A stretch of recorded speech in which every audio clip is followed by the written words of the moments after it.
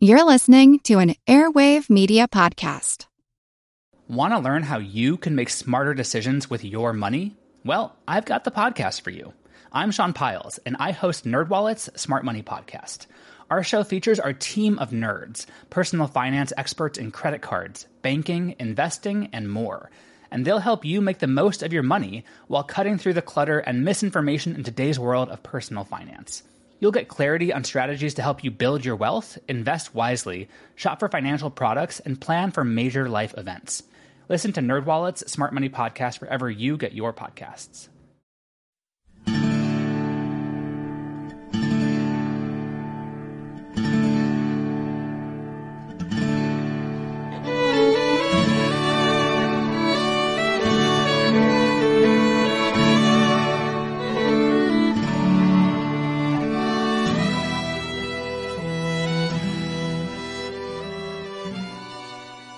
Hey everyone, thanks for downloading the 195th episode of our Civil War podcast. I'm Rich.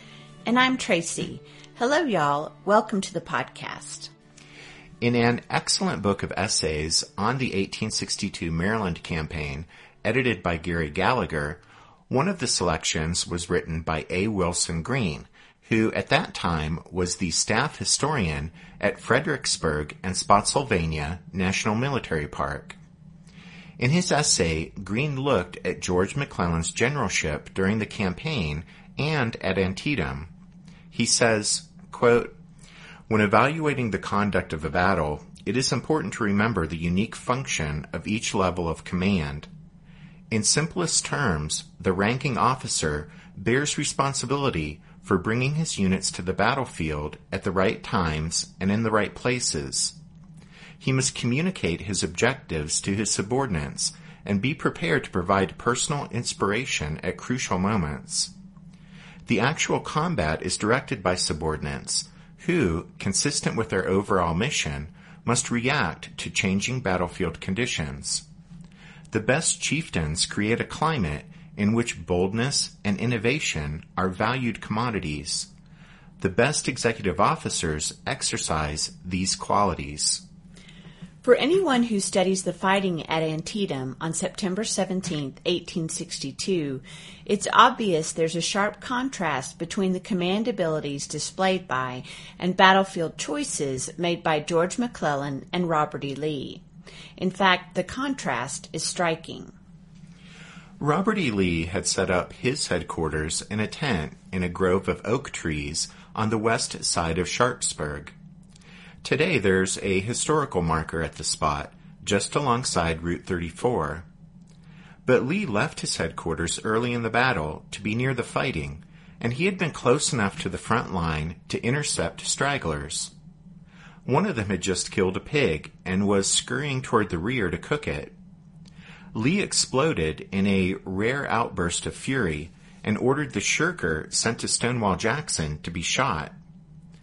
Stonewall, though, thought it more practical to let the Yankees carry out the sentence, and so he thrust the man into the hottest combat in front of the West Woods, where, so the story goes, the fellow redeemed himself and earned a reprieve, thus losing his pig but saving his bacon.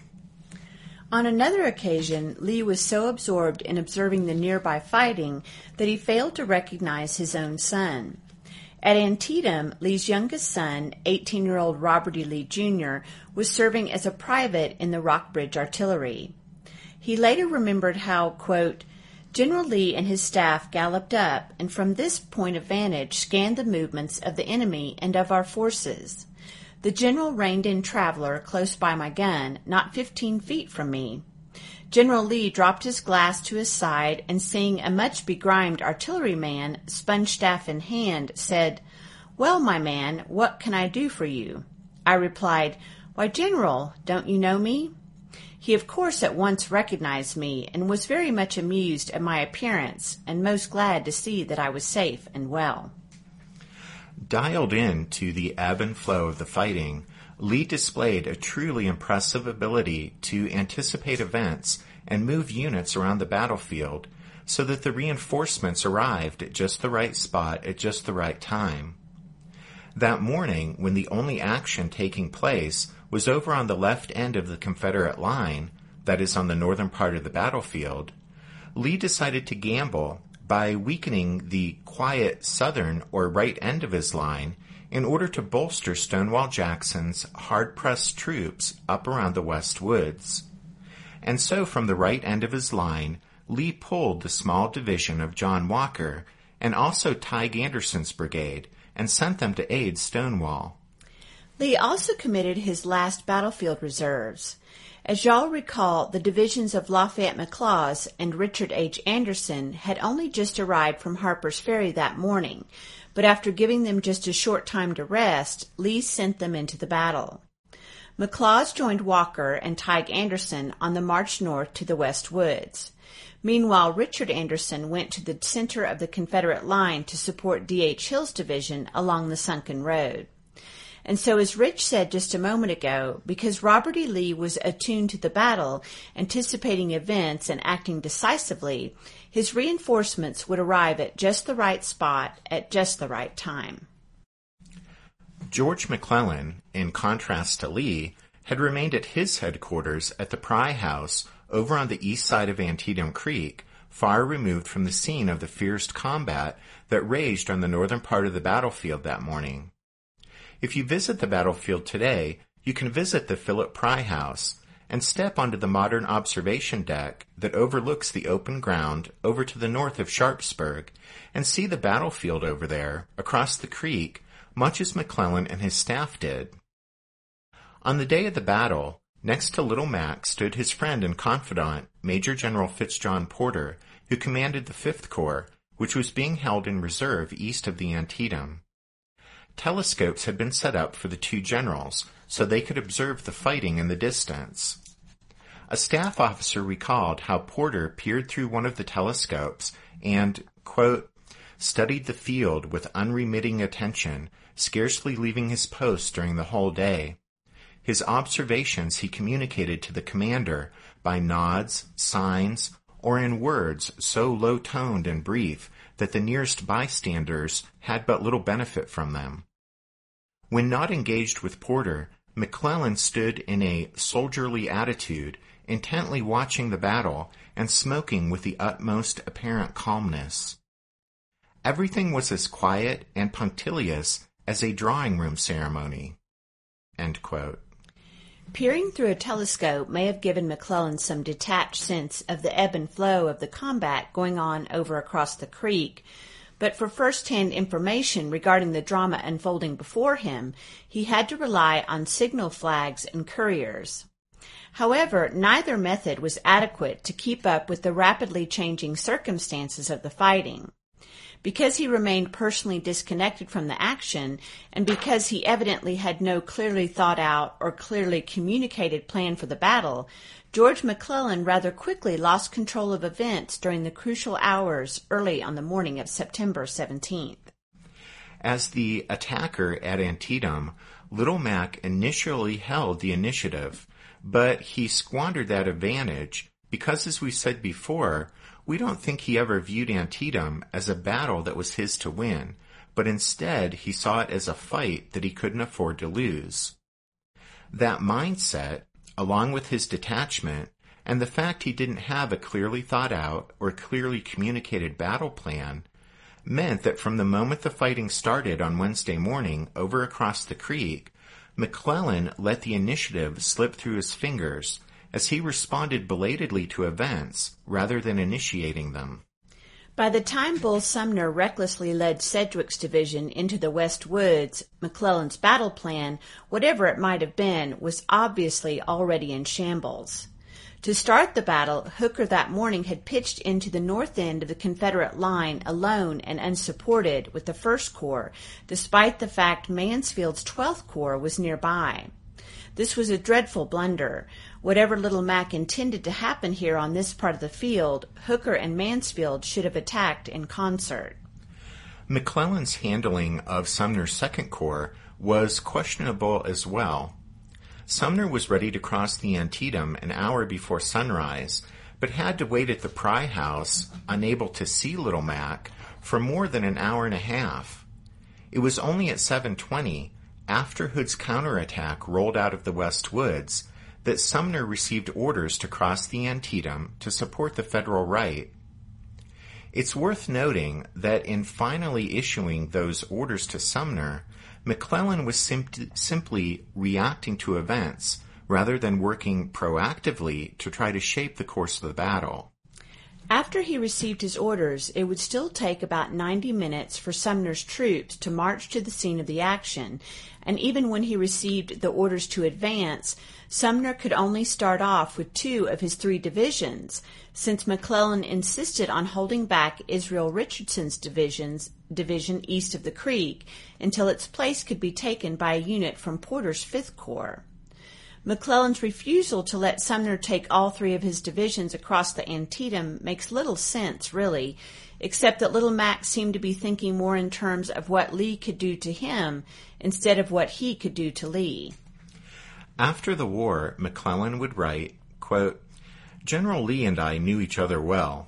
I had the highest respect for his ability as a commander and knew that he was a general not to be trifled with or carelessly afforded an opportunity of striking a fatal blow." End quote. This image of Lee seems to have so impressed, so overawed Little Mac that it affected his ability to evaluate battlefield realities. At any rate, as we talked about in the last episode, Bull Sumner led his 2 divisions, commanded by John Sedgwick and William French, across the Antietam. Near the East Woods, Sumner paused to deploy Sedgwick's division. French was about 20 minutes behind, but rather than waiting for French to come up, too, Sumner decided he had to act immediately.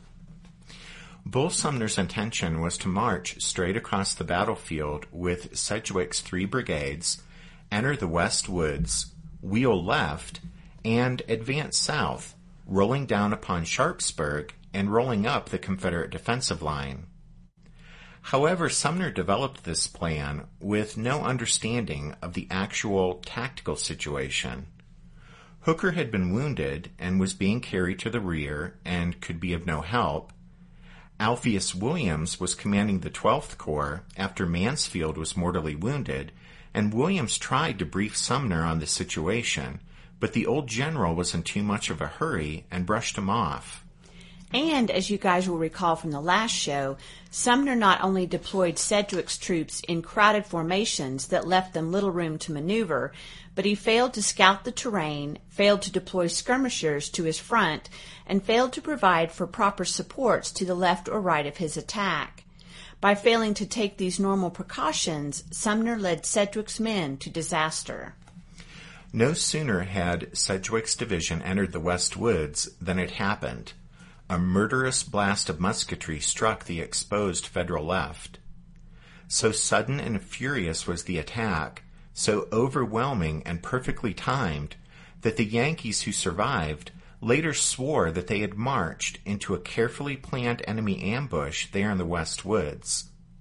But in fact, Sumner had unknowingly been on a collision course with the reinforcements Robert E. Lee had sent to aid Stonewall Jackson. McLaws' division and Tige Anderson's brigade led the devastating Confederate flank attack, supported by part of John Walker's division. They were joined by Stonewall's last uncommitted troops, led by Jubal Early. The Federal commanders, caught completely by surprise, desperately tried to pivot their regiments to the left to face this fierce enemy onslaught from the south. But with their brigade lines so close together, the maneuver was impossible. Soon the Confederate fire was coming from 3 directions, west, south, and east, as the rebels started to work their way around the Federals' flanks. Artillery fire also pounded them, as Jeb Stuart brought forward batteries to pummel the hapless Yankees at close range. Caught in an impossible situation, some Federal units broke and fled, while others stubbornly withdrew in good order, but all had to retreat northward in the face of the overwhelming Confederate attack. In the span of about 20 minutes of brutal combat, almost half of Sedgwick's division, over 2,200 men, were dead, wounded, or missing. Casualties among the attacking Confederates amounted to less than 1,000 men. After a half-mile or so, the rebels' pursuit finally ended at a makeshift line of Union artillery and First Corps troops who had rallied here after their early morning fight. In the face of this line, the Confederates broke off their pursuit and retired back to the West Woods.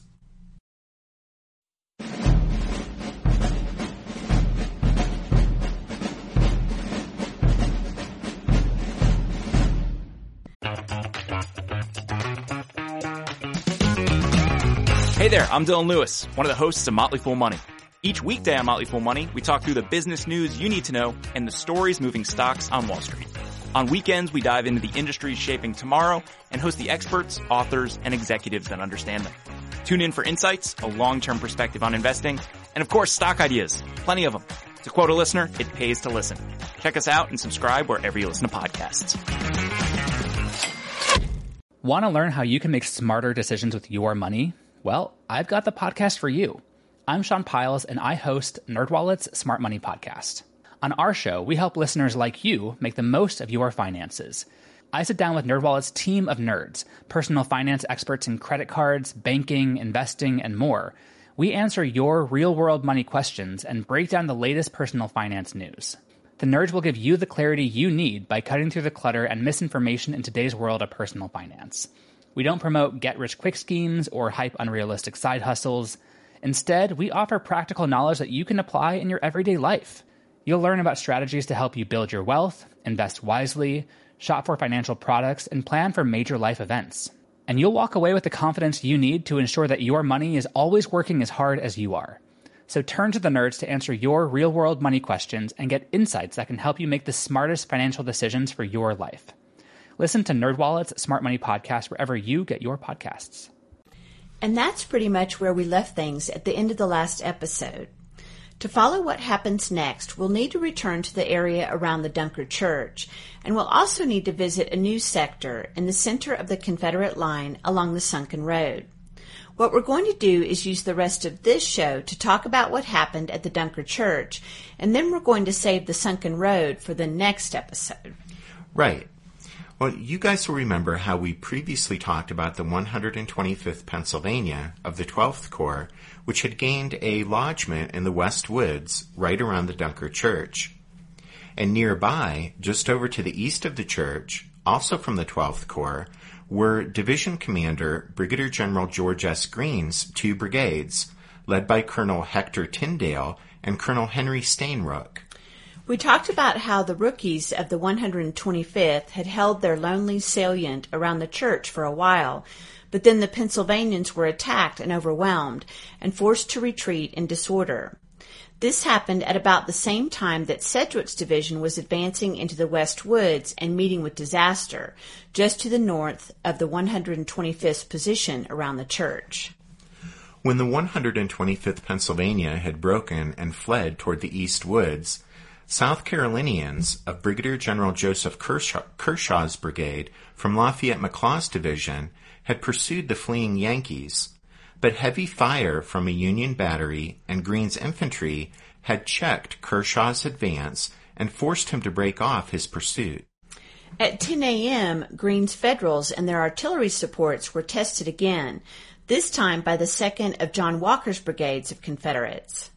As y'all recall, Robert E. Lee had ordered Walker's division to come over from the Confederate right to aid Stonewall Jackson.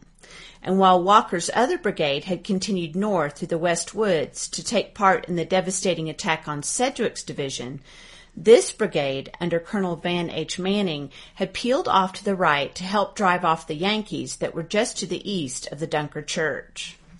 Those Yankees that were just to the east of the Dunker Church were Greene's troops and their artillery supports.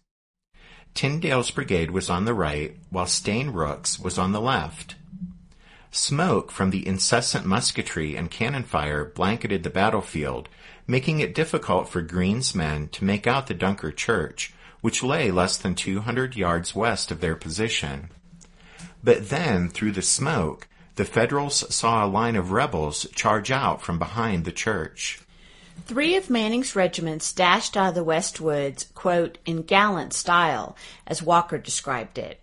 With the 46th North Carolina on the left, the 30th Virginia in the center, and the 48th North Carolina on the right, the Confederates swarmed out of the woods and across the Hagerstown Turnpike, heading straight for Greene's line of Federals.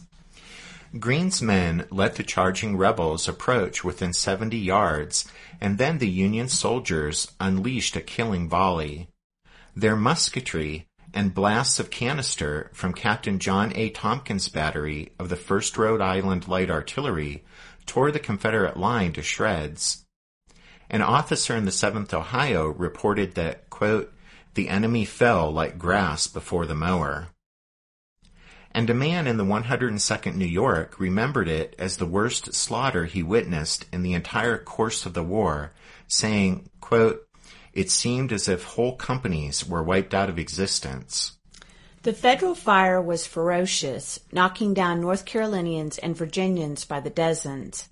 The 30th Virginia was shattered, losing 160 of the 230 men it had taken into the charge. Colonel Manning was severely wounded and carried to the rear. The survivors of the rebel assault fled back across the turnpike and all the way through the West Woods before they could be rallied. With a cheer, the Federals stormed after the retreating Confederates. As Tyndale's and Steinrock's men advanced, it wasn't long before 2 regiments on their right, the 13th New Jersey and Purnell's Legion of Maryland Infantry, came up from the cornfield and East Woods in support. And just an FYI, but the commander of the 13th New Jersey here was Colonel Ezra Carman. After the war, Carman corresponded with and interviewed hundreds of other veterans of Antietam, compiling a history of not just the battle, but the entire campaign.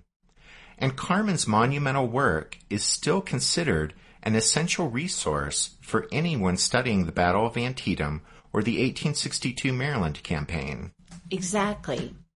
At any rate, as the Federals pursued the retreating rebels across the Hagerstown Turnpike and past the Dunker Church and into the West Woods, Greene aggressively pushed a battle line 200 yards beyond the church and also posted several regiments along the fence at the southern edge of the woodlot. And so for the second time that morning, the Yankees had a foothold in the West Woods. This was potentially the most dangerous one yet for the Confederates, as Greene, realizing he had driven a wedge into the enemy line, sent back an urgent call for reinforcements.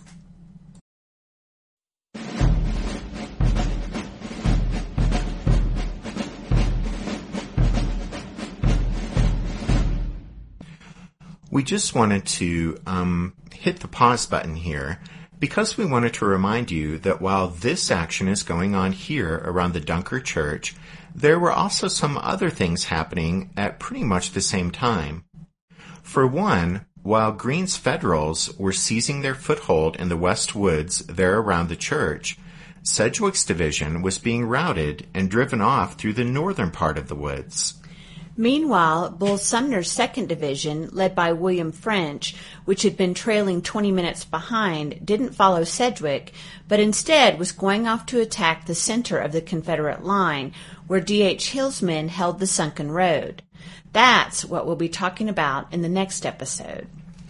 And we just wanted to mention also that at 10 minutes after 9 o'clock, nearly 2 hours after he had directed Bull Sumner to cross the Antietam to aid the Federal right, McClellan finally sent orders to Ambrose Burnside, down on the Federal left, to move against the lower bridge with the 9th Corps. The wording of Little Mac's dispatch made clear why he had delayed sending these orders to Burnside. The message said, quote, General Franklin's command is within 1.5 miles of here. General McClellan desires you to open your attack. End quote. In other words, only when Little Mac could be assured that Franklin and the 6th Corps were arriving on the scene from Pleasant Valley would he commit Burnside's troops to the battle. Okay, so anyway, a lot of moving parts here with regard to the story, but now back to our regularly scheduled programming.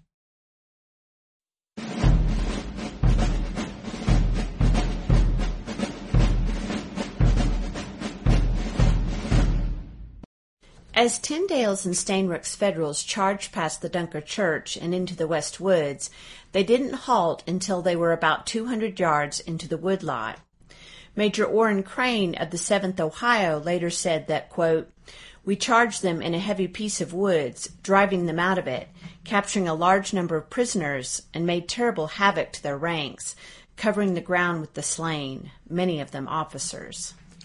The 5th and 7th Ohio didn't remain there in the woods very long because they were nearly out of ammunition. They fell back to the east across the Hagerstown Turnpike. The 13th New Jersey and Purnell's Legion slipped into the positions just evacuated by the 2 Ohio regiments. They joined the 28th Pennsylvania in forming the right of the Federal line there in the woods, while the 111th Pennsylvania, 3rd Maryland, and 102nd New York were on the left. The extremely capable George Sears Greene, who was 61 years old at Antietam, but still full of fight, considered his foothold there in the West Woods to be of critical importance. He had already requested and received reinforcements in the form of the 13th New Jersey and Purnell's Legion, bringing his total up to about 1,350 men. When the 13th New Jersey's commander, Ezra Carman, expressed concern about the vulnerable right end of the Federal line in the woods, Greene told him not to worry. No one having told him otherwise, Greene assumed that Sedgwick's division was up in the West Woods to his right.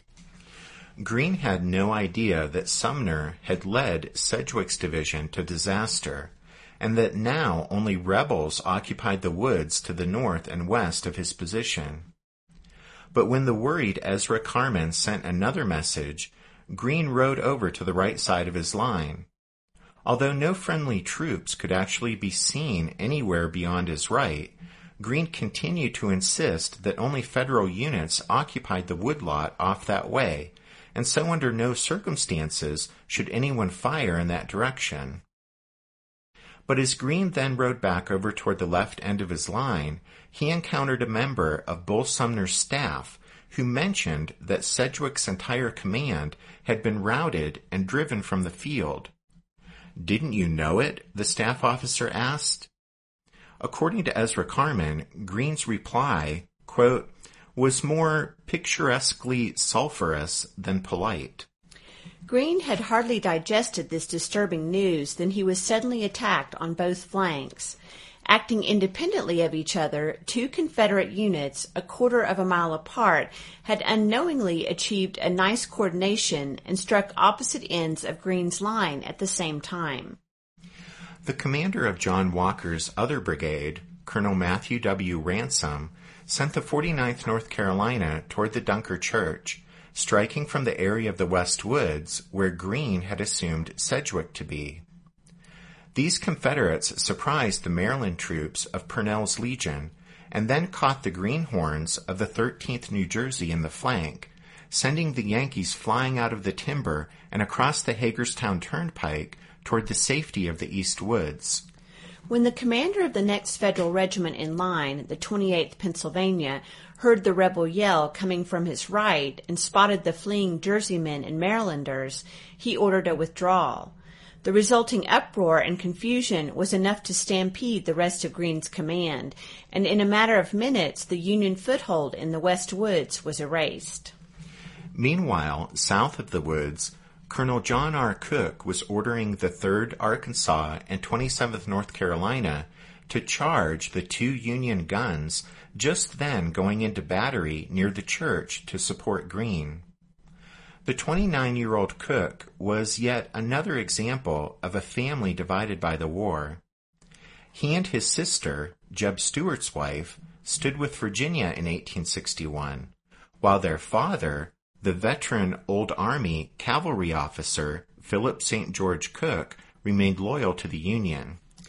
As luck would have it, Cook's North Carolinians and Arkansans drove forward against that 2-gun section of Union artillery just as Greene's line was breaking. The Confederates charged quickly, overran, and captured one of the Yankee guns. As the other enemy guns successfully skedaddled out of harm's way, the 27th North Carolina and 3rd Arkansas joined Ransom's men in their pursuit of Greene's retreating Federals. Acting 12th Corps Commander Alpheus Williams saw the sudden retreat of Greene's troops and admitted they, quote, came scampering to the rear in great confusion, end quote. That wasn't the end of the story, though, for Williams continued with his account, writing, quote, the rebels followed with a yell, but 3 or 4 of our batteries being in position, they were received with a tornado of canister. Ransom's and Cook's Confederates were brought up short by this deadly cannon fire, with Ransom's North Carolinians being especially hard hit and suffering heavy casualties before they fell back to the safety of the West Woods. Cook's troops, the 27th North Carolina and 3rd Arkansas, will actually figure into next week's episode about the Sunken Road. Of course, you guys will have to wait for that, but with the retreat of Greene's Federals and the repulse of Ransom's North Carolinians, the major fighting here on the northern end of the battlefield came to a close. Although sporadic skirmishing and artillery fire would continue in this sector, the focus of the battle had already shifted about a half-mile to the southeast, to the center of the rebel line, where D.H. Hill's men held the Sunken Road, which was going to more than earn a dreadful new name, Bloody Lane. As Rich said, as the fighting shifted to the Sunken Road, it marked the end of the Federal effort to smash Lee's left flank. For about 5 hours, the two sides had traded heavyweight blows in a compact area bordered generally by the Hagerstown Turnpike and Smoketown Road, and only timely reinforcements and extraordinarily hard fighting had prevented a complete Confederate collapse here on this front. By the time the major combat on this part of the battlefield came to an end, around 10:30 or so, almost 23,000 Federals, all told, had been thrown into the fighting here, while Lee had been able to counter with just over 18,000. The result was a combined loss of nearly 14,000 men dead, wounded, or missing, 6,550 Federals, and 7,300 Confederates. In the fighting here north of the Sunken Road, Lee had lost 40% of those engaged, while the Federals had lost 29%. Sedgwick's division of the 2nd Corps sustained the highest losses and left about 1 in 3 of its men on the field, while on the Confederate side, William Wofford's brigade of Hood's division lost a staggering 64% of its men. Those numbers are shocking, but of course they aren't just numbers. They represent flesh and blood men. Some of you may recall Lieutenant Colonel Wilder Dwight of the 2nd Massachusetts. We shared previously how, as the 12th Corps was moving up to the front early on Wednesday morning, he'd started a letter to his mother. Well, Dwight was hit along the Hagerstown Turnpike and left behind as his regiment retreated to the shelter of the East Woods. As he was lying there, mortally wounded, he took that letter from his pocket and added a postscript stained with his own blood. Dearest Mother, I am wounded so as to be helpless. Goodbye, if so it must be. He died the next day. Also dying the next day was Sergeant John W. Franks of the 7th South Carolina of Kershaw's brigade, who was mortally wounded by Federal artillery fire. Before he died on September 18th, Franks extracted a promise from his brother-in-law, John Wilhite, who was with him, to take care of his wife, Jane, and their 2 young children back home in South Carolina. Before retreating with the rest of the Confederate Army after the battle, Wilhite buried Franks in an unmarked grave.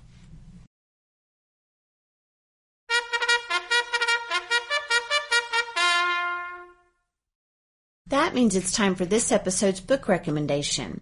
And our recommendation this time is The Maryland Campaign of September 1862 by Ezra A. Carman, edited and annotated by Thomas G. Clemens. This edition of Carman's study has been published in 3 volumes. The first deals with South Mountain, the second volume covers the Battle of Antietam, and the third book looks at the clash at the fort at Shepherdstown and the end of the campaign.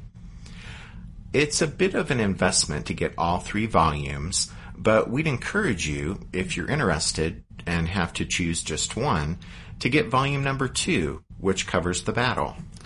Don't forget you can find all of our book recommendations at the podcast website, which is www.civilwarpodcast.org. A quick shout out to the newest members of the Strawfoot Brigade, Edgar and Alex.